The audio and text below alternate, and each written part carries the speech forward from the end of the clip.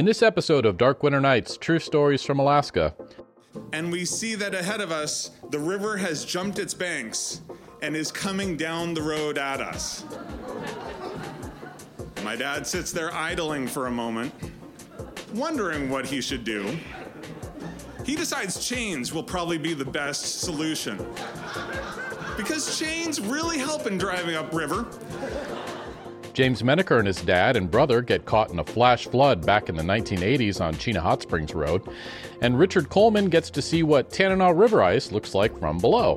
Then all of a sudden, I was looking up at a hole in ice, and it was going away. The hole was going away from me. And because it's Thanksgiving time, which is all about abundance, we're giving you a third story in today's episode, absolutely free. Michael Daku tells the story of the time he almost died in a plane crash. You're welcome. And I said to myself, so this is how people die in a plane crash. I swear, that's what I said to myself. Thankful to be alive. Up next on Dark Winter Nights, True Stories from Alaska, I'm Rob Prince. They say that gratitude is the key to happiness, which explains why today's storytellers are some of the happiest guys I know. Each one of them shouldn't be here today, but I'm grateful that they are, and glad to be able to share their cautionary tales with you. Story numero uno comes from James Mennaker. He told this story at our very first Dark Winter Nights live event back in April of 2014. Here's James.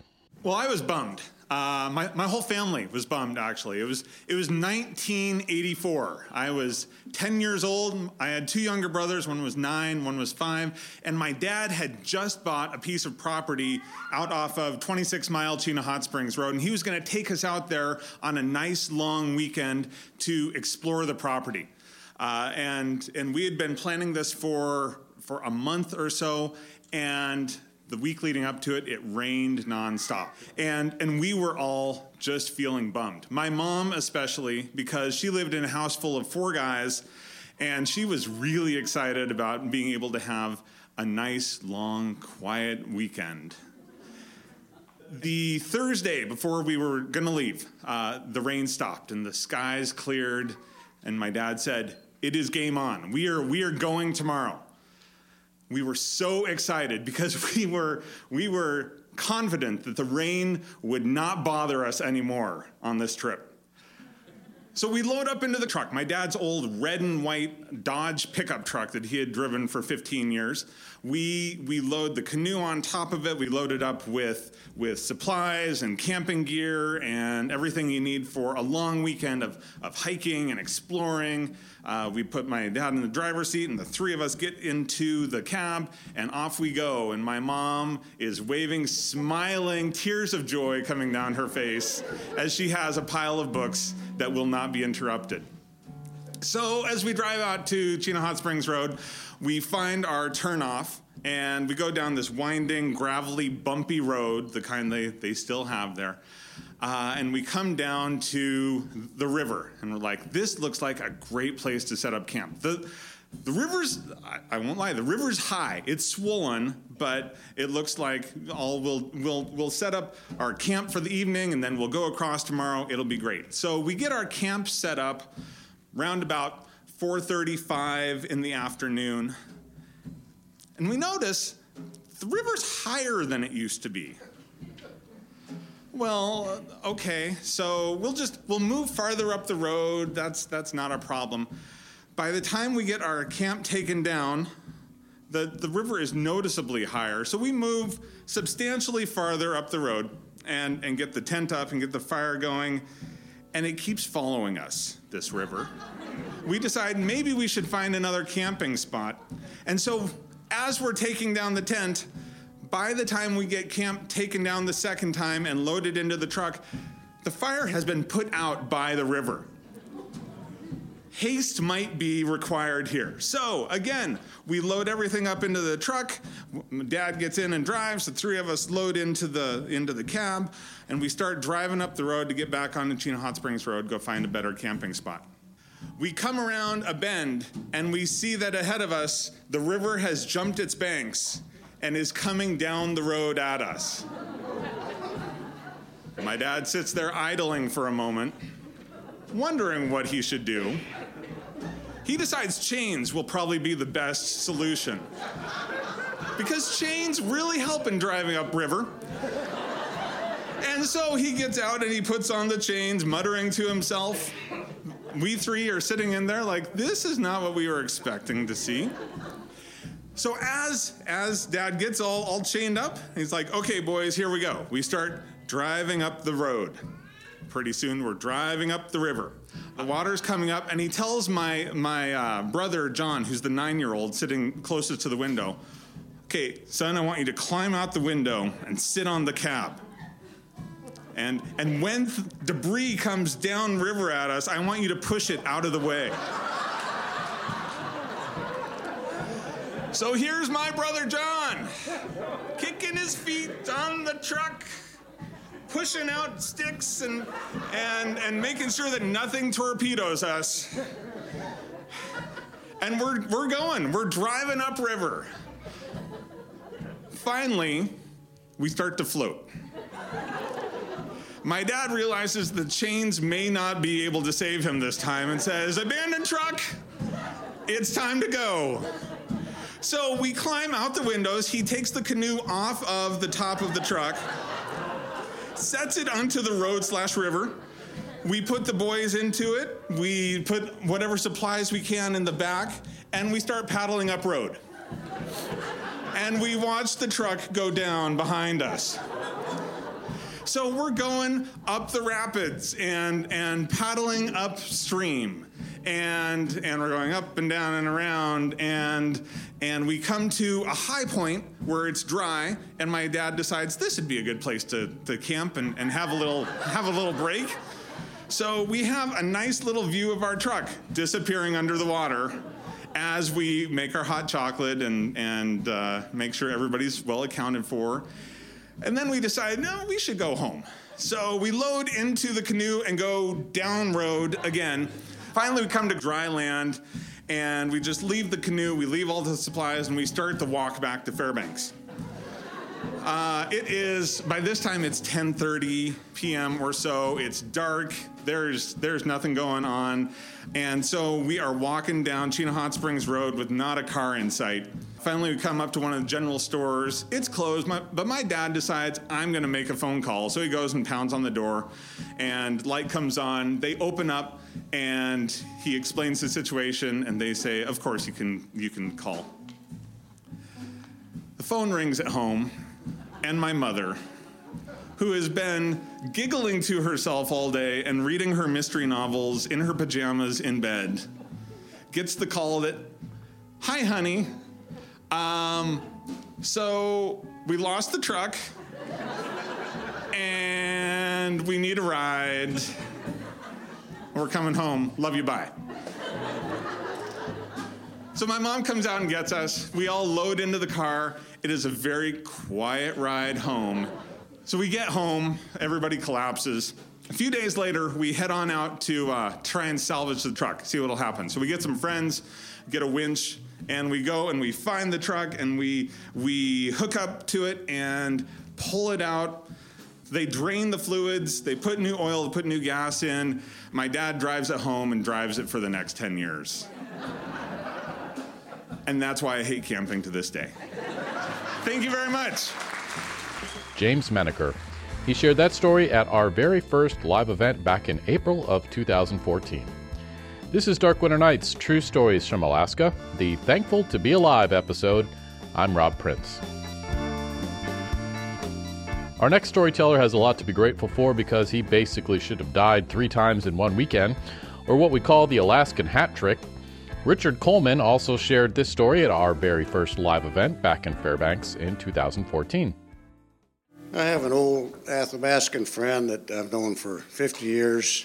Lives across the Tanana River from Fairbanks. And we'll call him Howard.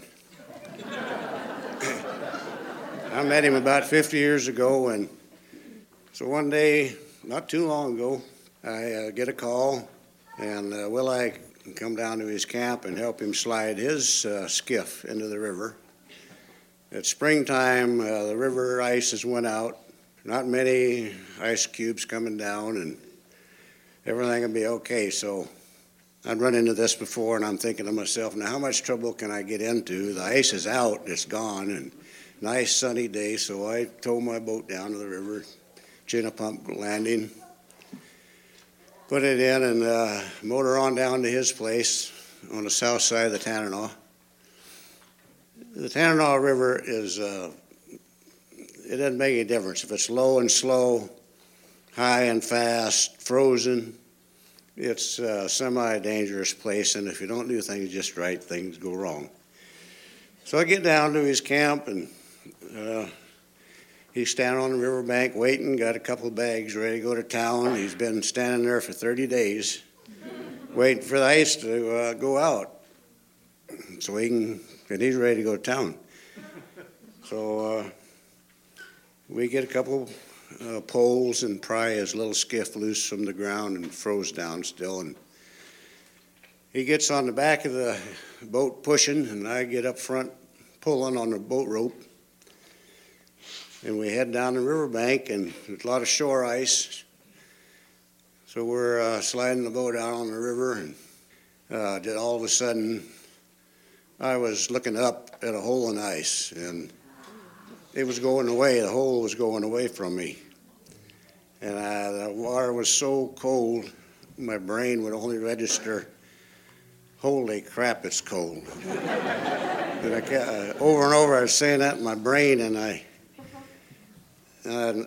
I knew I had to concentrate and do something, but I had to overcome this holy crap, it's cold that's running through my brain. And so I'm looking around under the ice. It's winter, the ice water clears up a little. It's kind of blue-gray under there. It's not muddy anymore. And so I'm looking up at the ice. The hole's going away from me.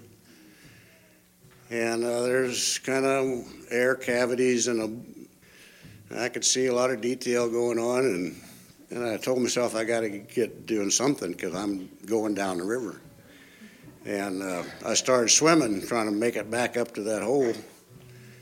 Never had touched bottom. And when I started swimming, I realized I had the boat rope that I had been pulling on was still in my hand.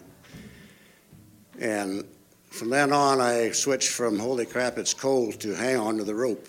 And I concentrated on the rope, and I come back up the rope, popped out of the hole in the ice, and maybe I'd been in the water for 10 or 15 seconds, but I had no muscle control. I just didn't have anything left in just seconds. I couldn't get myself out of the water, and Howard knew that he wasn't going to be able to just reach and grab me and pull me out. And he was up at the top of the hole with the little boat on top of the ice. And so he took an oar and shoved the boat over against me. And with that, I had something to push on, and I did push myself out on top of the ice. So I had survived that, but I was panicky. And I had a dry jacket hanging on a bush that I had left behind before we started this. So I stripped off my shirt and put on this dry fleece jacket I had, and immediately started feeling a little bit better. Howard's got his cabin all locked up, stoves off, and he's ready to go to town. So I said, well, Howard, I said, I'm feeling better. I said, it's only 2 miles up to the boat landing. I said, I can make that. Let's just take off. So we slid his little boat into the river, got the motor running. I did the same thing with mine, and away we go up the Tanana River in little open boats. And I immediately started feeling very good. I was kind of a glow. I was very happy to be alive. It was dawning on me how close a call I'd had in not recognizing what was the matter with me. So I get up, both of us get our 2 boats up to the Chinnapump landing. Howard wanted to take his boat on up the Chena to town. And so he went on, give me a wave, and went on up the river, and I turned mine into the boat landing. When I got to the bank, I drove my boat about halfway out of the water and stood up. to get out. When I stood up, I just fell over backwards into the rocks, and my legs wouldn't work, and I had hypothermia. And I woke up sometime later. I knew I'd been unconscious. My waist down, my legs were waving around in the river, and my top half was out of the water, and nobody around. And so I checked myself out, decided things weren't broke, couldn't find anything really wrong with me, and so I got up and got in my truck and got the heater running and things warmed up a little and got to feeling better again. So I loaded up my boat and went home. Heater running all the way home, and so I got home and I was telling my wife the story, and she had over the years got used to things like this, and so I changed clothes, got some dry clothes on, and I went out the rest of the day, worked in the backyard the rest of the day. And everything was cool, and next morning I got up and I'm sitting on the toilet.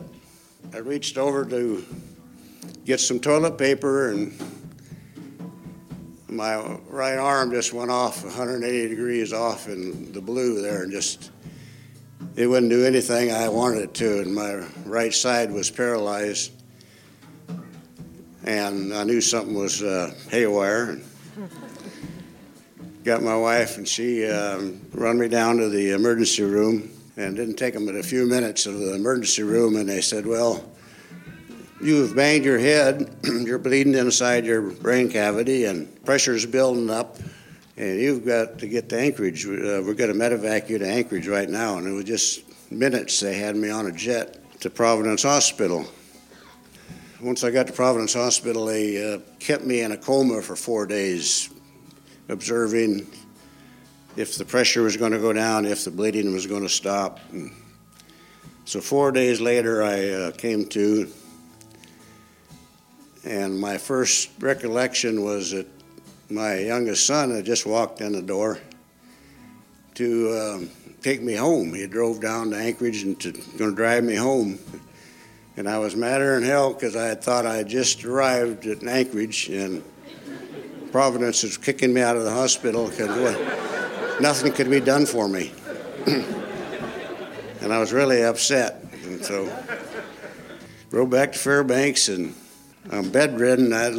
My head was in bad shape, and I was laying flat on the bed for days. And I was having hallucinations and thought I was losing my mind. Had no idea what was wrong with me.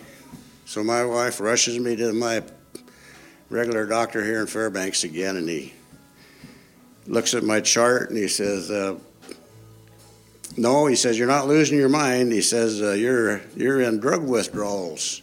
He says, they gave you so much dope in the Anchorage hospital that you're having withdrawals. So come to find out, during this 4 days I'd been in the hospital, I had got violent. And I was too big, and nurses couldn't handle me. Everybody was afraid of me. And they'd call my wife at the hotel where she was staying and ask her what to do, and she'd say, give him more dope. So that's what happened. My doctor told me, he says, you're having drug withdrawals.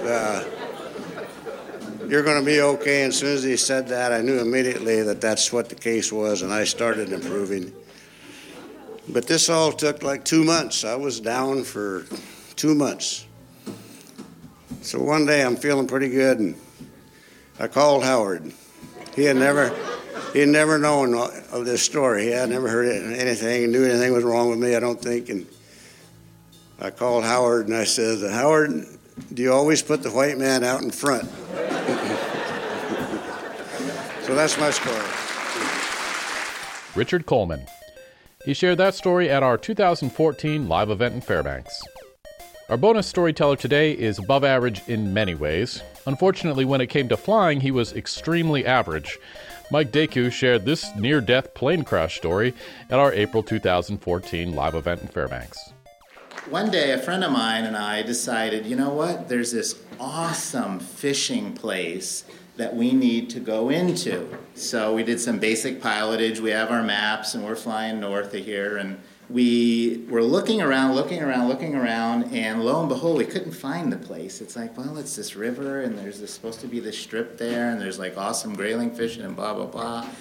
And it's like, well, crap, we can't find the place. So it's like, well, you know what, let's just turn around. Well, you know, sometimes fate strikes at the wrong time.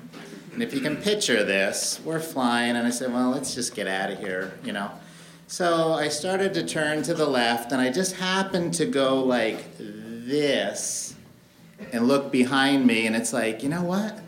That looks like a strip back there along the river. I wonder if that's the place. So it's like, well, let's go check it out. And of course, you know, we're fat, dumb, and happy, so we go in there and made a pass over, and it's like, you know what, I think this is the place. So let me set the stage for you. Coming in, make the pass, and what you had is, on the left-hand side, you kind of had a hill with spruce trees, and then you had the overgrown strip, majorly overgrown strip, and then the river that parallels it on the right-hand side and kind of winds its way over.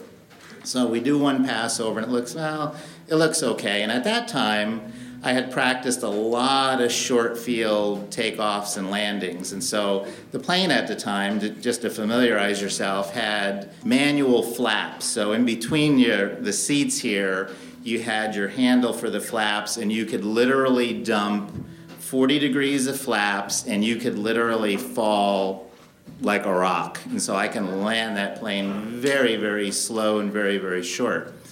So we did one more pass, and it's like, okay, it looks good. We kind of lined it up and went ahead and landed. And we bumped our way through, and there's this high grass, and of course we're shredding the grass with the prop as we're going, and everything's cool, and then we come to a stop, and it's like, okay, good deal, we're here. So we get out, everything looks fine.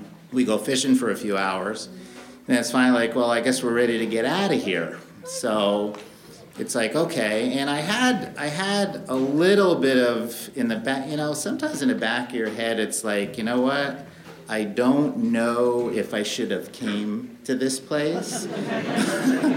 But it's like, I'm looking at my friend, and it's like, it's too late, and we have to get the hell out of here. So I said, okay, what we're going to do is we'll set up for a classic, what we'd call a short field takeoff. So, of course, this is a small aircraft, and anytime you're flying small aircraft, you're really concerned about the weight that you have. So I said to my friend, look, do you have to go to the bathroom? Literally, go now. You know that peanut butter and jelly sandwich you have left over? Throw it out, right? I mean, this is how concerned you are. So you got to picture this. We had the plane at the one end of the strip, and we basically turned it around. And what we did is we pushed the plane back into the weeds, literally. So the tail, the butt end, is literally sticking out, sticking into the weeds. So it's like, okay, we're set. Start her up. And the procedure for a short field takeoff basically is you give full power, you make sure everything looks okay, full power, you're holding the brakes down as toe brakes, hold the brakes down, and of course it's a little intimidating because you're standing still and you're at full power, right? So, one of these deals. And I let go of the brakes. It's like, okay, here we go. I pull that yoke back a little bit. Here we go. And we're rumbling down. I'm watching my speed indicator. And I start to rotate up, and we just start to climb out. And suddenly it felt like the hand of God comes and boom, hits us. Big wind shear, shakes us, and then the world stops. And I said to myself, so this is how people die in a plane crash. I swear, that's what I said to myself. We were able to come in, and when we came in, I kind of flattened the glide path out. And remember, the river's over here. There's a bunch of boulders, different stuff, rocks. And basically what happened is we sheared the gear off. The right wing clipped the river. This is how close we were. pulled that wing up like this, and we finally came to a halt. It sheared the prop off, sheared the gear off, and we came to a position with the severe nose down position like this. And at that point, I looked over at my friend, and he wasn't responding. He was kind of slumped over, and I thought, oh my God, how am I going to explain this? He's broken his neck. This is not going to be good. Well, subsequently he didn't. He got kind of shook up for a second.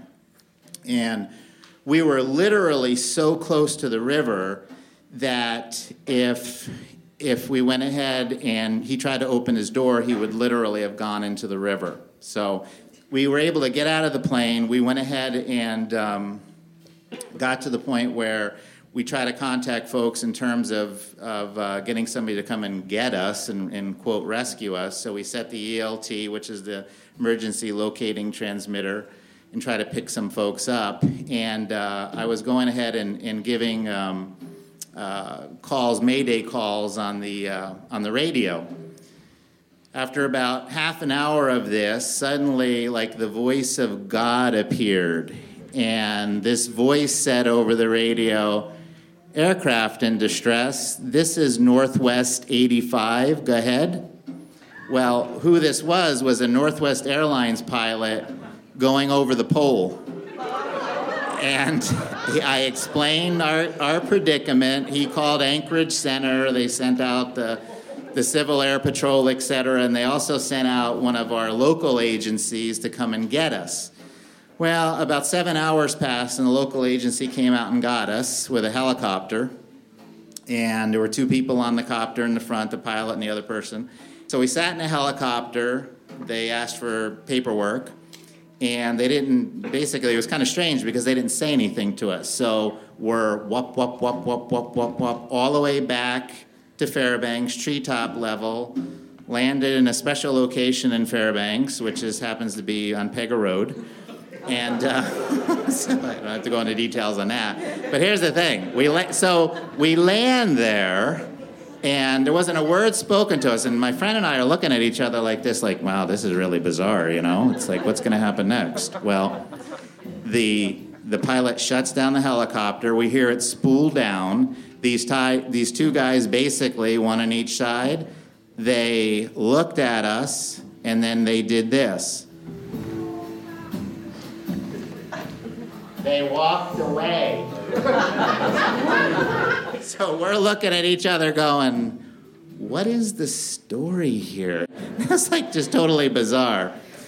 Postscript. I'm reading sometime later a copy of Private Pilot magazine.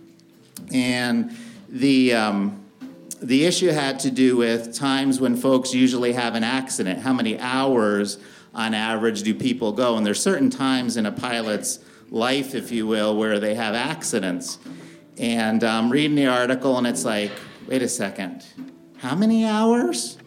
Wait a second, let me get the logbook. How many hours? I hit it almost right on the nose. 400 hours. There it is. There's your average pilot. Thanks very much. Mike Daku. He shared that story at our April 2014 live event in Fairbanks. Thanks so much for listening to Dark Winter Nights, True Stories from Alaska, the Thankful to Be Alive episode. Today's episode was edited by myself, Rob Prince, audio recording by John Huff of Alaska Universal Productions, story consultation by Lori Neufeld. Remember, these are the stories we tell up here in Alaska on Dark Winter Nights. I'm Rob Prince.